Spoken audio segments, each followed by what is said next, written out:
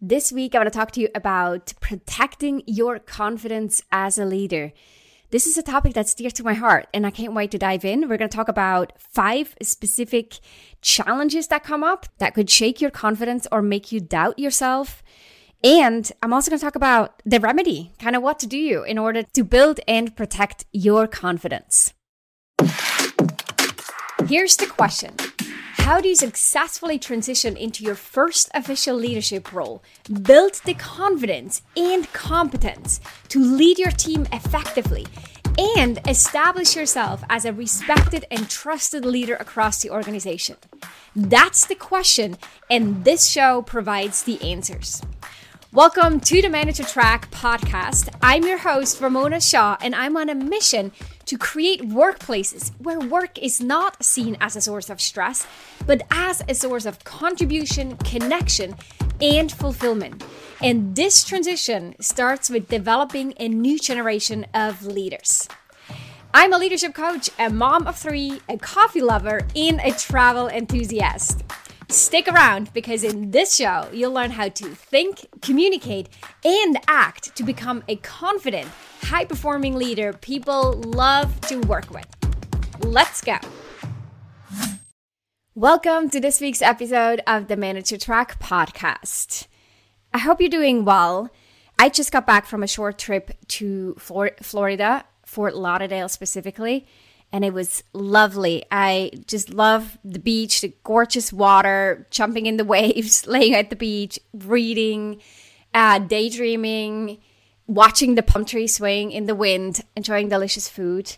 All this feels amazing. And sometimes I realize that because I love working so much, and specifically the work that I do, I'm really passionate about. And sometimes I forget how good it feels to just disconnect and how much energy this gives me back to then feel really rejuvenated and inspired to dive into the next few months. So I do hope that you are enjoying some time off too, here or there, maybe a spring break or a long weekend, and get to go away and do whatever makes your heart sing and relax to then come back to your workplace with a calm mind and some fresh perspectives. But today, I don't want to talk about Florida or vacations. I want to talk about protecting your confidence as a leader. Specifically, I want to share with you 5 challenges that I see come up quite frequently that can reduce or impact a leader's confidence. And I'll talk about these 5 things. And then also, as I said in the introduction, I want to talk about a remedy or what to do in order to protect your confidence. So let's dive into those 5 challenges. The first one specifically applies to new managers or leaders who have leveled up, have gotten a promotion, for example, or taken on a bigger responsibility. And when we're in that state of intense growth or accelerated growth, it is natural that we will make more mistakes or things that we, in retrospect, after the fact, will wish we've done differently, right? In the moment, they never show up as mistakes. We never actually make a mistake, but then we categorize something as a mistake after the fact. And that happens in moments of accelerated growth more often than when we're just sort of going with the flow and gradually or incrementally growing. So in that accelerated growth phase, stuff may break. We're getting challenged. We're exposed to new situations. And an analogy here to think about this is if you ever lifted weights and you want to build muscles, or you exercise and then you're muscle sore afterwards, right? That is because you actually damage the tissue in your muscle. Whatever sport you do, I'm sure you've experienced muscle soreness, right? And so we've trained the muscles to extent that actually caused muscle tissue to tear. But these little tiny tears are also what makes the muscle stronger. So when we want to grow muscle, we train them to failure and we train them so hard that they tear a tiny, tiny bit. And then when they heal, they become stronger afterwards. So if you're in an accelerated growth phase, you will naturally find yourself in uncomfortable situations. You might be tearing here or there. You might notice that you're really feeling challenged in something, or you feel doubtful and you're not sure how to do this, or you make mistakes, or you say the wrong thing, or you don't say something when you should be speaking up. Those are all totally natural occurrences and happen quite often when you're in an accelerated growth phase. Now, during this time, when you notice you're making these mistakes or when you're particularly challenged, it's very important that you see this as a part of the natural evolution to the next level, right? It has nothing to do with you not being good enough. It's not that you're not ready. It's not that you're doing it wrong. It's simply that you're in the midst of an accelerated growth phase. And so muscle tissue will tear, and that's normal.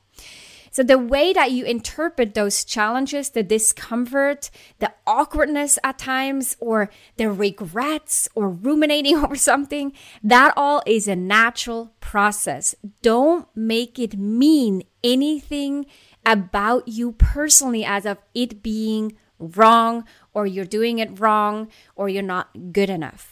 So the way you interpret those challenges is critical in order to protect your confidence.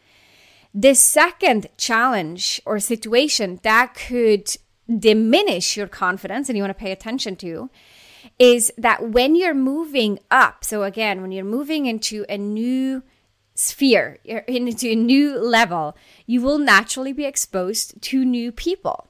So let's assume you are an individual contributor, an IC, and you're then comparing yourself to other ICs. You might be really good and you think, I got this. I've been doing this job for a while. I know exactly where to find all the information. I'm good at problem solving. I have great performance reviews. I'm nailing this thing. Then you're moving into your first leadership role, for example, or you're moving up a level. You might be promoted to director level or promoted into a VP level.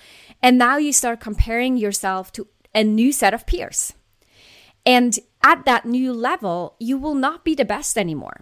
Naturally, someone who's been leading for 5 years knows a lot more than you leading for 5 days or even 5 months. So remembering that just because you have the same title or maybe even the same set of responsibilities doesn't mean that you're yet at the same level. And if you think and you start comparing yourself with those who have a lot more experience and you think you should already be there, it can really diminish your confidence and make you doubt yourself more. So keep that in mind. It's very similar to, for example, having an amazing high school basketball player who then moves up and now plays at a college level. And of course, his team at the college composes all these great, amazing basketball players from high school. Now, at their high schools, they were local superstars, but at the college level, and only the best of the high schools would be able to play at that level. Now, they may realize, whoa, I'm no longer the best. But that's normal. That's because you're playing at a different level.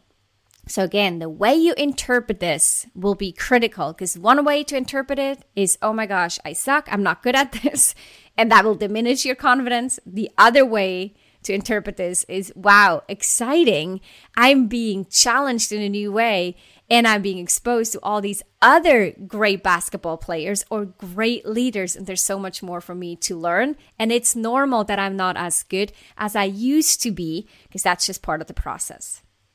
That was number 2. Number 3 is that setbacks do not create identities. What I mean by that is when you fail at something or you receive feedback that you're not a good presenter or that you are harsh or intimidating or that you're shy or that you're too introverted, or that you failed at this particular project, or that you can't motivate and get people on board. Either we get feedback from other people or we make this up in our head because we've experienced a setback or a disappointment. That is a red flag, because a setback does not create an identity. Setbacks are temporary. So what? So you led a project and the project failed. Now, that was an experience. That doesn't mean you are a bad project manager. Well, you hired someone, it was your first hire, and that was a complete failure. It was a misfit. The person did not meet your expectations or was not able to perform or didn't like it at the job, and you had to terminate them or they left. Does not mean you are a bad leader, and it does not mean that you can't hire well. It's just a setback. It's time bound. It's not an identity. So be really careful when you start assigning those negative or limiting labels on yourself, because those things over time will diminish your confidence. In order to protect your confidence, look at these past negative experiences and see them as learning opportunities, see them as time-bound setbacks that do not define your future. That was number 3. Number 4, this is a really good one, and I actually personally think about this a lot.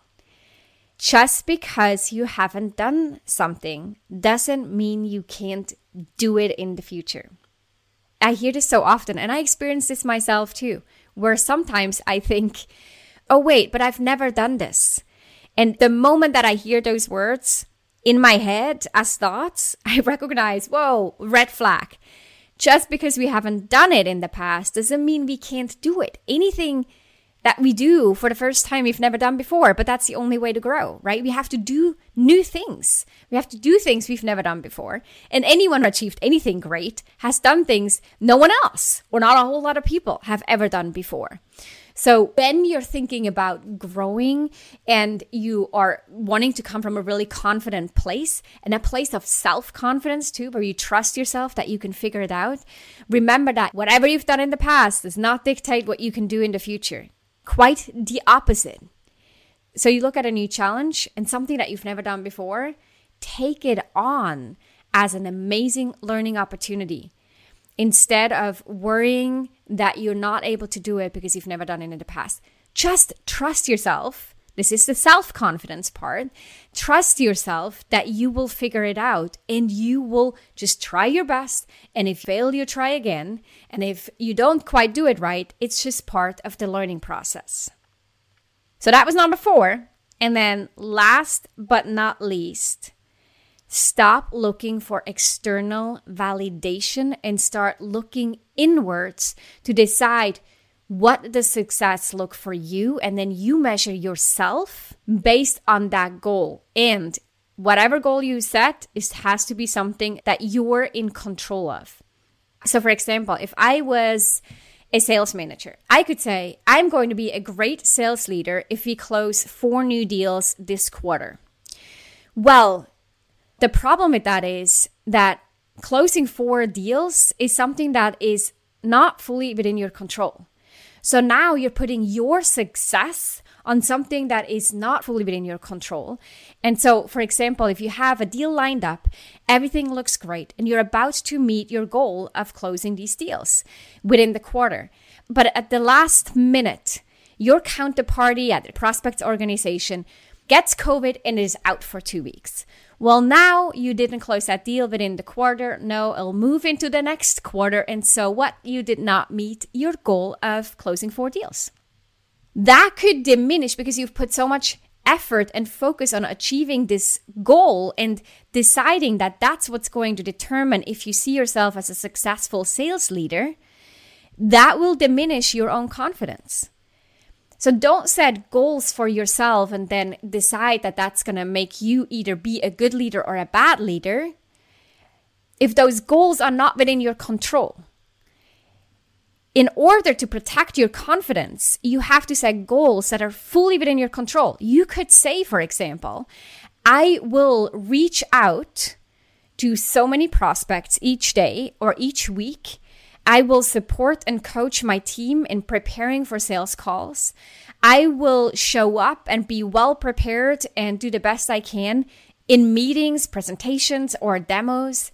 I will go the extra mile to serve that prospect, answer their questions, anticipate their needs, understand what they want and objections that they may have. All these things are completely within your control. And then you can say, when I do so, and when I support my team and I show up for the one-on-ones and I give them feedback and I coach them through difficult situations with their prospects, and when I look back at the quarter, at the end of the quarter, and I look back at the last 3 months, then that's going to be the thing that's going to inform your opinion of whether or not you think you did a great job as a sales leader. Not whether or not the deal closed, because that is only partially within your control. So the big theme here in that last one is to stop looking for the external validation or goal and instead build your confidence based on what's actually within your control. Otherwise, you're constantly being reactive to stuff outside of your control with other people. But don't let other people dictate your confidence level and how you see yourself as a leader. That should be within your reins, something that you build and you protect. So let me quickly recap the 5 challenges that, if they are not handled well, can erode confidence, but if handled well, will help you build and protect your confidence as a leader. The first one was the fact that learning any new skill and leveling up will naturally create friction, will create challenges and tension. So don't make that mean that you are not good enough. The second one is that when you move up to higher levels, you will compare yourself to a new level of people. If you're no longer the best, it doesn't mean you're not good enough. It just means you reached a new level and others may have a lot more experience than you. The third one is that setbacks are time-bound and do not define your identity. So watch out for those labels you put on yourself. The fourth one is that if you haven't done it in the past, doesn't mean you can't do it in the future. Your past has very little to do with your future capabilities. And the last one is to stop looking for external goals that then will determine how confident you feel yourself if those external things are not within your control. Focus on the things within your control. So those are the 5 challenges that I often see. They come up and they're sometimes really, really sneaky, but they can erode confidence, or if handled well, like I said, can really help you build and protect your confidence. And in my opinion, protecting your confidence is crucial as a leader. Because when confidence erodes, it's a really slippery slope to get down into sort of this downward spiral where we start doubting ourselves more. Because we doubt ourselves more, we actually make more mistakes, or we don't show up fully and we don't speak up or stand up, and we're not driven or assertive or clear on expectations. And you can probably tell when you do all these things, you will likely not succeed. And therefore, when you don't succeed down the road, it will again negatively impact your confidence, which then again doesn't make you stand up and show up and act like a confident leader. So protecting your confidence is hugely important. Now, here's the thing though. Having strong confidence and self-confidence doesn't mean that you don't have worries or negative emotional doubt. Self-doubt and worries and other negative emotions are completely normal. So even people who come across as very confident and would say, I actually feel really confident about myself, they still doubt, they still worry. That is okay. The determining factors, however, are how well you detect the negative emotions and the self-doubt, and how easily and quickly you can stop it and manage it and show up confidently, regardless of the self-doubt that may have preceded the action. So 1, how well you detect it, and 2, how easily and quickly you can manage it. And those 2 things are the remedy to all these challenges that we talked about earlier. So when you notice, oh my gosh, I'm making this mistake mean that I can't do it or that I'm not good enough as a leader, you detected it. So that was step number 1. And now, are you able to quickly reframe and get out of that negative self-doubt loop and instead remember, well, just because I made a mistake in the past, that doesn't mean that I can't do it in the future or that I can't learn it. Instead, I actually now know a lot more than I did a month ago or a week ago. So I'm actually better prepared to do it again. And maybe even better prepared than someone who's never failed at this before because of the knowledge and the experience that I have. So how quickly are you able to detect it, and how quickly are you able to manage it? And all of this is what we call doing the thought work, observing your thoughts and then shaping your thinking and your mental health and mental hygiene, just like we could shape our physical body. The same is true for our mental state. Some people are born confidently. Some people have developed great confidence through the way that they were raised. But then as adults, it's kind of in our hands, and we can develop and protect our confidence by observing and managing our thoughts. That's where it all starts. And in fact, next week's podcast episode, we'll talk about thought work and how your thinking determines your results as a leader even more. So I'm going to stop here, and I encourage you to think about your own confidence. What are the things that may diminish your confidence? What are some of the things that build your confidence? And then make sure that you're subscribed to the podcast so that you get notified when next week's episode goes live. And I'll share a lot more about how your thoughts impact your results. And this is not ooh kind of stuff. This is neuroscience. This is psychology. This is all the things we know about behaviors, behavioral change, what we know, what successful people, successful leaders do differently. It all starts with their thinking. So don't skip that part. I can't wait to talk to you next week. Take care and have an amazing week ahead. Bye for now. If you love this show, then you love even more my free training for new managers. If you haven't watched this training yet, then I'll strongly encourage you to sign up at ramonashaw.com/masterclass. You'll discover the key shifts you'll need to make as a new manager and the number one most common mistake to avoid. Plus, you'll walk away with actionable tips that you can apply in your role right away. Go to ramonashaw.com/masterclass to sign up.